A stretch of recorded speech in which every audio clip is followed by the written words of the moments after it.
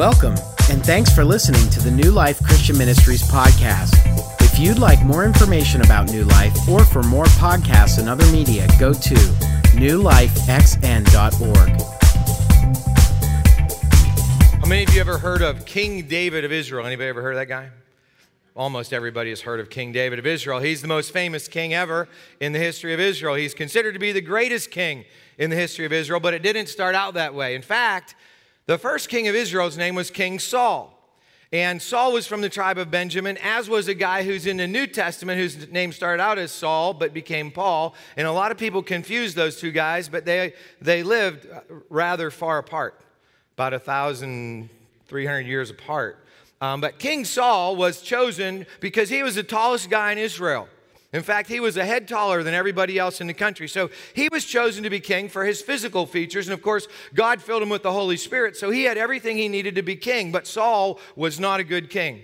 Saul was angry. Saul was disobedient. Saul blamed everybody else when stuff went wrong. And so God decided that he needed to have a different king and somebody who wasn't related to Saul. So God decided to choose somebody from the tribe of Judah, and specifically a son of Jesse. So Jesse was a guy that lived in Bethlehem, and Jesse had 8 sons. But when Samuel the prophet, who was the one who had anointed Saul as king, was told by God to go anoint one of Jesse's sons as king, first of all, Samuel was not very happy about the idea because he knew that Saul was still the king, and if Saul found out that Samuel had anointed somebody else as the king, that Saul would kill Samuel. But God said, don't worry, it'll be okay. So he went to Jesse's home, and although Jesse had 8 sons, when Samuel arrived at the house and asked Jesse, do you have any sons? He goes, yeah, I got 7. That's weird, isn't it? 7 sons. He lines all 7 sons up, and actually he lined them up from the oldest to the youngest, from the tallest to the shortest, and the first one's name is Eliab, and so Samuel looks at Eliab and goes, oh, he's the oldest, he's the tallest, that's it, that's the guy. And here's what God said. Don't judge by his appearance or height, for I have rejected him. The Lord doesn't see things the way you see them. People judge by outward appearance, but the Lord looks at the heart. Here in our world today in 2014, people judge by outward appearances. People judge by position, status, how much money you have. People judge by how you look. But God doesn't do that. He never did. He still doesn't. And today, we're in the 3rd week of a series called Changed. And the message today is titled, Invited to Change. And what we're going to look at is the heart. Your heart, my heart, everybody's heart. And what we're going to look at is that God doesn't really care about people's outsides. He cares about our insides. And if we go back to that selection process with Samuel choosing a new king for Israel, we go past Eliab, and we come to Abinadab, who was the second oldest and the second tallest, and God said, nope. And he goes to Shemaiah, the third one, who was the third oldest and the third tallest, and God said, nope. And he goes 4, 5, 6, 7, no. And Samuel's confused. He looks at Jesse, he says, is this it? You don't have any more sons? He said, yeah, I do have one more son, but he's out watching the sheep and the goats. You know, he's a kid. I mean, he's not king material. I mean, I didn't even put him in the lineup. And so Samuel says, well, bring him in. So David comes in, and as soon as David shows up, God says to Samuel, that's the one. Anoint him as king.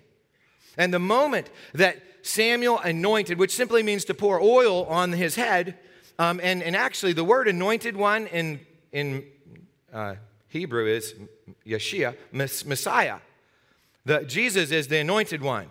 He's the Messiah, the Christ. So David was sort of the Messiah, the one who would come to rule over Israel. And the moment that he was anointed, it says that the Holy Spirit came upon him and remained with him.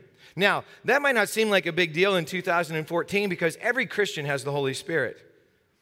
But back in David's day, 1000 BC, almost nobody had the Holy Spirit. There were only specially selected people. And so David received the Holy Spirit from the time he was a teenager. And because he had the Holy Spirit of God and because God was with him, David did some incredible things. Probably everybody in the room has heard about David and Goliath, right? Goliath is a big, tall giant. David's this little kid with a slingshot and 5 stones. And David kills Goliath.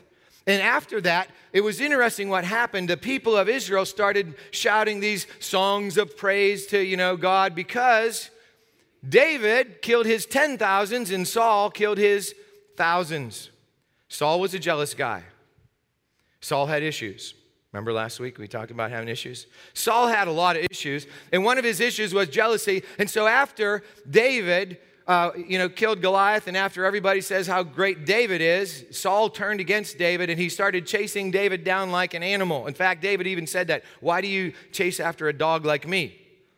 But this is what happened. For the rest of Saul's life, he chased after David. And then one day in battle against the Philistines, King Saul was killed. And David finally became the king. And the interesting thing about David, okay, he's the king. David also has the Holy Spirit. And God also says that David was a man after God's own heart. So David's heart was like God's heart. And the take-home point for today is this: the change that really matters starts when God changes our hearts.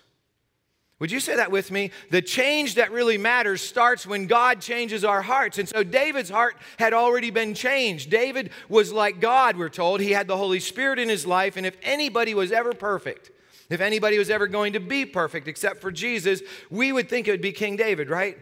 He has the Holy Spirit. He's a man after God's own heart. But if you know the story of David, you know he was not perfect.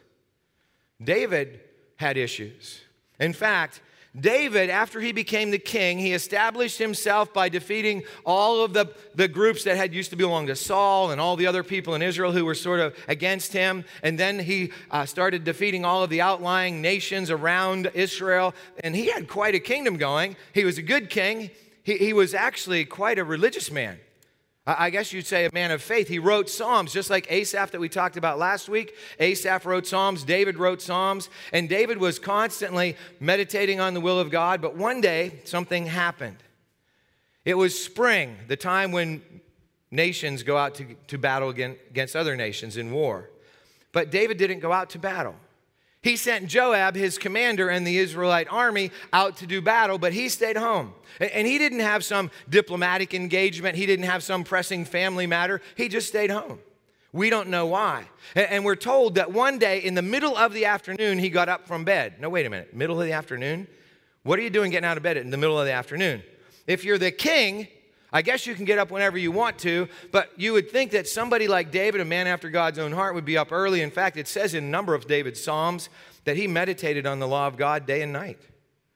But he apparently wasn't meditating on the law of God that day. He got up in the middle of the afternoon, he went outside, he was walking along, and he looked, and there, down below his palace, there was a house, and on top of the house roof, there was a beautiful woman, and she was taking a bath. And David was the king, and he said, "Whoa, I like that. I think I'm going to have her come home with me." And she was married, and David was married, but David didn't care about that, so he committed adultery with her. She became pregnant. Now, this does not sound like a man after God's own heart, does it? It doesn't sound like a guy filled with the Holy Spirit, does it? But after this happened, David is the king, and so he says, "Well, I can fix this. I'm the king. I'm going to fix this. So here's what I'm going to do. I know that her husband," this lady's name was Bathsheba, her husband's name was Uriah. "I know that Uriah is a mighty soldier in my army, so I'm just going to have him come home on leave. He'll go home, have some time with his wife, and then when the baby's born, everybody will think it's Uriah's baby. Everything will be cool." But there was a problem, and the problem was that Uriah was a faithful man of God and a faithful soldier.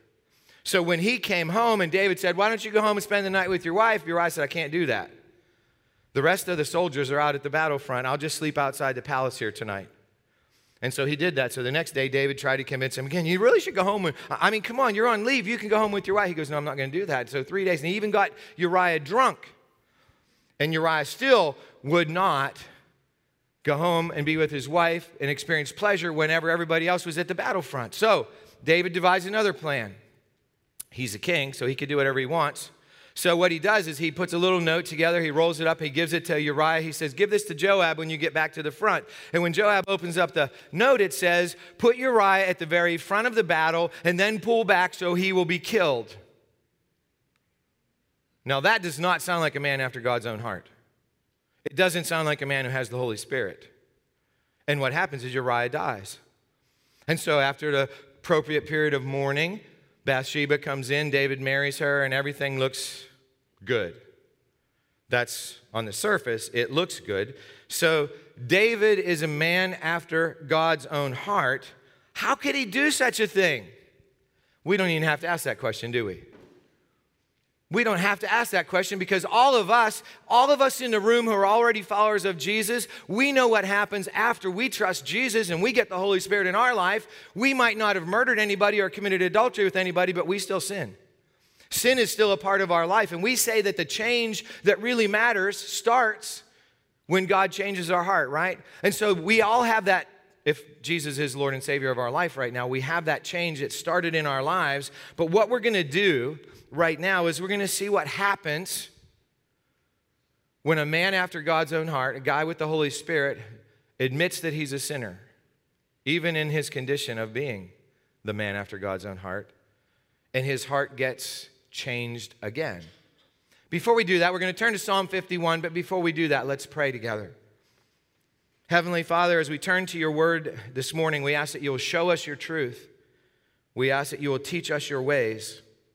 And we pray that you will change us from the inside out so we may become new people. Or if we already are new people because of the blood of Jesus, we pray that we may grow more and more like him. This we ask in Jesus' name. Amen. So, in Psalm 51, we're going to just look at 3 verses. Verses 10 to 12. And before we read those verses, I want you to know what happened. David thought that he had solved his problem. He had a wife now, and she was pregnant. Everybody would think it was okay.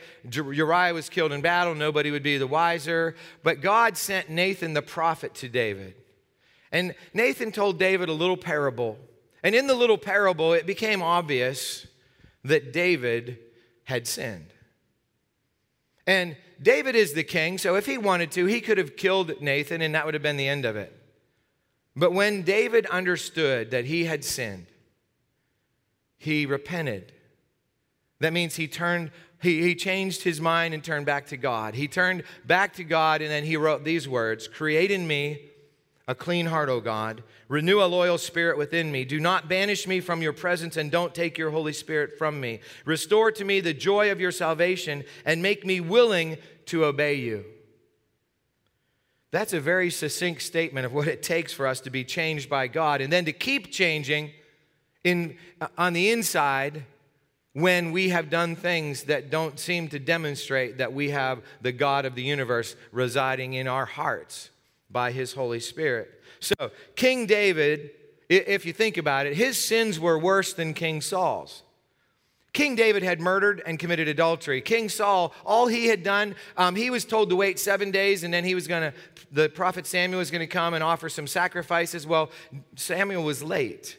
And so Saul offered the sacrifices. He acted like the priest even though he was the king. It doesn't seem like that big of a deal compared to murder and adultery. And then another time, King Saul was told to go into this town and kill everybody and everything. But he didn't kill everybody. He left the king alive, and he didn't kill all the animals. He saved some to offer sacrifices to God. And again, that doesn't seem like that big of a deal compared to murder and adultery. But 2 things about that. Number 1 is sin. Sometimes we think our sin is a little sin. Doesn't really matter to God. Every sin matters to God. Every single sin matters to God, and that's why Jesus had to die on the cross. The thing that we all have to realize is the reason our hearts need to be changed in the first place is because our hearts are not for God. We are born with issues. Just like Asaph had issues last week, and his issues remained until he went into the presence of God, our issues remain until we go into the presence of God. And so David and Saul had both sinned, but when Saul sinned, he didn't do what David did. That's the second point. The second point about this sin thing is when Saul sinned, he made excuses. Well, I don't understand. Samuel, you didn't show up and the soldiers were leaving. I had to offer the sacrifice because if I didn't offer the sacrifice, they would all leave and then we wouldn't have any soldiers and we couldn't fight the battle. You see, Saul was good at blaming other people. I don't just have one brother, Tom. I have 3. Well, Jim died, but Ken, my younger brother, grew up with me. Tom was so old, he was already out of the household by the time I was old enough to do stuff bad. But whenever Ken came along, he was 2 years younger, so when I did stuff bad, what did I do? I said, Ken did it. He usually did. No, about 50-50, right? I mean, you know how it is. Your brother doesn't do everything bad, mostly, but not always. See how I'm blaming? That's what Saul did. It wasn't my fault, God. It wasn't my fault, Samuel. I don't understand why you're taking the kingdom away from me because, I'm just like everybody else. That's the problem. Saul was just like everybody else. But he didn't admit his sin. When David was called a murderer and an adulterer by God, what did David do? He said, you're right, God, I am. I am. And so after he admitted it, King David, this man after God's own heart, who had committed terrible sins, was confronted by it. He says to God, create in me a clean heart, O God. This is not a one-time prayer. I want you to know this isn't the only time David ever had to pray, create in me a clean heart, because there weren't only 2 sins in David's life, just as there aren't only 2 sins in our lives. But I want you to look at this statement because we're going to break it into create in me a clean heart. Create. You know who can create? Only God. We can make stuff up. We can invent things, but we take the stuff that's already here and make it into something else. God is the only one who can create something from nothing. And God created the universe out of nothing. He created us out of nothing. And then here's what he can do. He can create goodness in our hearts when they're filled with sin. Only God can do that. And David knew that. David knew that if he was going to be the kind of man that God already said he was, and that's very important, David was a man after God's own heart. Before he committed adultery, he was still after because he repented. And it says, create, then it says, in me. We have to fess up. When we sin, we have to confess. We have to say, I did it. It wasn't Ken's fault. Wasn't Tom's fault. Wasn't Jim's fault. It was my fault. And what David said, he didn't say, well, it was Joab's fault because if Joab had convinced me to go off to the battle, I wouldn't have been home. It was Bathsheba's fault because if she wouldn't have been taking a bath up there on the top of the thing, then I wouldn't have seen her. And then, you see, David didn't do that. That's what Saul would have done. That's what many of us do. It's not my fault. I call it the Fred Flintstone syndrome. I don't know if you ever watched the Flintstones, but when Fred Flintstone did anything wrong, he would always say it wasn't his fault. And one time on one of the shows, Barney and Fred are together, and Fred does something wrong, and Fred goes, it's not my fault. And Barney says, never is, Fred. That's the Fred Flintstone syndrome. But David didn't have the Fred Flintstone syndrome. He said, create in me what? A clean heart. It's very interesting. If you look at the word heart from start to finish in the Bible, there are a lot of instructive statements in the Bible about our hearts. And in Ezekiel chapter 36, God says this through the prophet Ezekiel. He says, and I will give you a new heart, and I will put a new spirit in you. I will take out your stony, stubborn heart and give you a tender, responsive heart. The actual word in Hebrew is, I'll take out your heart of stone and give you a heart of flesh. We are born with hearts of stone. And God does heart surgery. He gives us hearts of flesh. And this was true before Jesus came to the earth, but it's really true now. Because when Jesus came, he was the once and for all sacrifice. We don't have to sacrifice animals because Jesus died for us. We don't have to sacrifice anything because Jesus is the once and for all sacrifice for our sins. So when we say to God, create in me a clean heart, O God, he will do it through the blood of Jesus Christ. Now, some of you in the room came in here today, and you have always felt like there was something not quite right in here. You have always felt like you can't put your finger on it, but you know there has to be something more to life than there is. Maybe you have felt like you don't mean anything. Maybe you feel like there's just something missing in your life. And what it is that stony heart that you were born with knows it's a stony heart and wants to be changed. And so I'm going to encourage you right now to look at a prayer that's going to be up on the screen. It says this, Lord Jesus, because we don't have to go through the blood of goats or calves. We can go right to Jesus. Lord Jesus, I confess to you, my heart is not right. I need you to create in me a clean heart. I need you to give me the new life that only you can give. Forgive me, become my Savior and Lord. Change me in Jesus' name.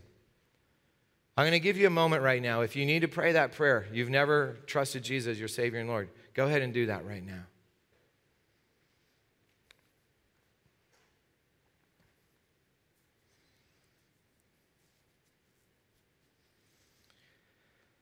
So what about the rest of us? What about those of us who did trust Jesus? I did when I was 12. Some of you did when you were a little kid. Some of you did recently. You've trusted Jesus, but you know there's that feeling again. There's something wrong in there. There's something going on in your heart right now, in my heart right now, and it's not correct. So what did David say next? He said, renew a loyal spirit within me. Do not banish me from your presence, and don't take your Holy Spirit from me. I love that word, renew. What does renew mean? It means there was something new, and it's not new right now. It needs to be new again. And what David knew was his heart was new. He had a heart that was after God's heart. But right now, it wasn't like that. And so he said, God, renew. What kind of a spirit, or what kind of a heart? A loyal spirit, or a loyal heart, a righteous heart.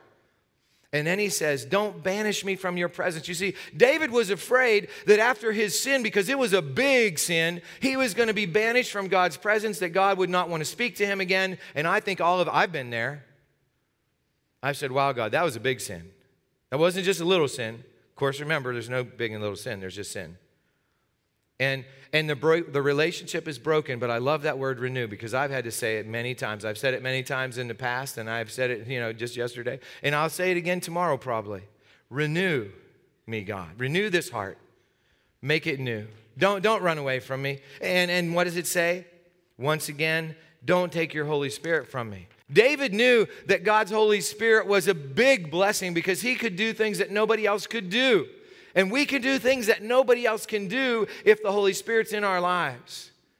And then after that, David said, restore to me the joy of your salvation and make me willing to obey you. You see, there may be some in the room who trusted Jesus as your Savior and Lord because you wanted to go to heaven when you die, and you really haven't made a big deal about it after that. But most of us in the room have known this experience that David had. We've been weighed down by sin. And I'll tell you what happens. We get this sin, we get it forgiven, and then the devil says, well, it's not forgiven. I mean, come on, that was a big sin. And there's a difference between conviction, which the Holy Spirit gives us to tell us that we've sinned, and condemnation, which is the devil saying you're condemned and you can never be free. David, when he prayed this prayer, he was assured of his forgiveness. And when we pray our prayer to God, we can be assured of forgiveness. But the devil doesn't want that assurance, because if he can keep us dwelling on our sin, he can keep us from living life. And that's his goal. He doesn't want us to have the freedom that comes from forgiveness. You see, the only one who can forgive a sin is the offended one. That's why whenever a husband, offends his wife and then brings flowers or takes her out to dinner and does all this good stuff, it's not going to restore the relationship. Because only the one offended can restore the relationship. The wife has to say, I forgive you, and then forgive. Same way the other way. Forgiveness is given by the one offended, not by the one who offends. God forgives us in Jesus Christ. What did Jesus say when he was hanging on the cross? Father, forgive them. They don't know what they're doing. And so, restore to me the joy of my salvation. And once again, I've been there. I mean, when you sin after you've trusted Jesus, when I was a little kid, 12 years old, I accepted Jesus. The first time I sinned after I trusted Jesus, I thought it was all over. I thought I was a new guy. I thought I was never going to sin again, and I just did. I'm going to hell. That's what I thought. It's bad theology, but I bet you some of you have had it. I've sinned, even though Jesus died on the cross for me. Maybe I'm not really saved. Maybe I'm not really a Christian. David was a man after God's own heart. David was filled with the Holy Spirit. He committed murder. He committed adultery. He did other things. And he went to God and he said, God, created me a clean heart. Renew a right spirit. Don't let your Holy Spirit go away from me. Then he said, restore to me the joy of your salvation. And that's what happens when conviction leads to repentance, leads to restoration. We can move forward in our lives. And we have to. Because if we don't, we're going to be stuck. Because all of us are going to sin. Last night, somebody asked me after service, we've been having an ongoing debate, and he said to me, do you really need what you already have? I mean, if you've already been forgiven, do you need it? And I said, yes, I do. Maybe you don't. I already have forgiveness, but when I sin, I need forgiveness again. Because I know what David said, create in me a clean heart, renew a right spirit in to restore to me the joy of your salvation. And then what's the last thing? The last thing is very interesting. He says, make me willing to obey. God, you have to make me willing to obey, because I'm not going to obey, even though I committed to obey, even though your Holy Spirit's in me, even though I really, really, really want to obey you, I won't do it without you. I love that last statement. It's very important. Because when I have sinned, and then I repent, and then I'm restored, and I'm feeling so good, and then I go, oh man, what am I going to do now? Well, if he doesn't make me do good, I'm going to do bad again. Just the way it works. And as we grow up, that cycle is repeated less and less, because the Holy Spirit does grab a hold of us more and more and more. And you know, whenever Jesus forgave the woman who came to him while he was eating dinner with a Pharisee, and he said she had been forgiven for many sins, so she would love much. The more we've been forgiven, the more our love, and the more eventually that we want to be like him, and that we want that relationship to grow. But the truth is, God has to make us obey him, because it's not in us by our human nature. I was a bad little kid. Without Jesus, I would be a bad big kid. You know, that's the way it works. But thanks be to God that he will create in us a clean heart, renew a right spirit in us. Okay, so here's today's commitment. This is so important. I will let God change my heart and live in the power of his Spirit. Now, if you prayed that prayer earlier in the service, you're a new believer. You now are born again according to Jesus. That's the word he uses. And for the first time this week, you're going to be able to let him, by the Holy Spirit, work and live in you. If you've already done that, then we can let him live in us. A couple weeks ago, the week before Easter, I said, this is an easy commitment because it's a one-time thing. This is a hard commitment because it's for the rest of our lives. Every single day, I have to wake up and say, Jesus, you're in charge. I'm going to let you lead me today. I'm going to let you change my heart. And that's where the thing about invited to change. We are invited to change by the God of the universe. He won't force us.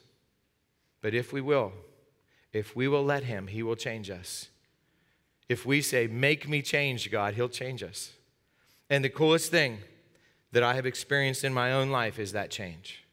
And I know many of you have experienced it. And you say, yeah, but it only lasted for like 10 minutes. Well, enjoy the 10 minutes.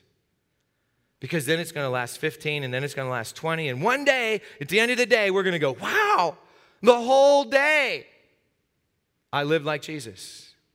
Could be today. Could be today. Let's pray. Heavenly Father, thank you. Thank you that you change us when we ask you, that you come into our lives, just like you came into David's life by your Holy Spirit, just as you made his heart like yours. And God, we know that we're like David. We're not perfect. And so we need that constant renewal. And so I pray today, if any of us are burdened down by some sin that we think you can't forgive, that they would know right now in this moment the forgiveness that only you can give and the freedom that that brings. God, fill us with your Holy Spirit right now, so that we might live boldly, joyfully, as renewed people. Keep your Spirit growing in us every moment, that others who see us will see you. This is our prayer in Jesus' name.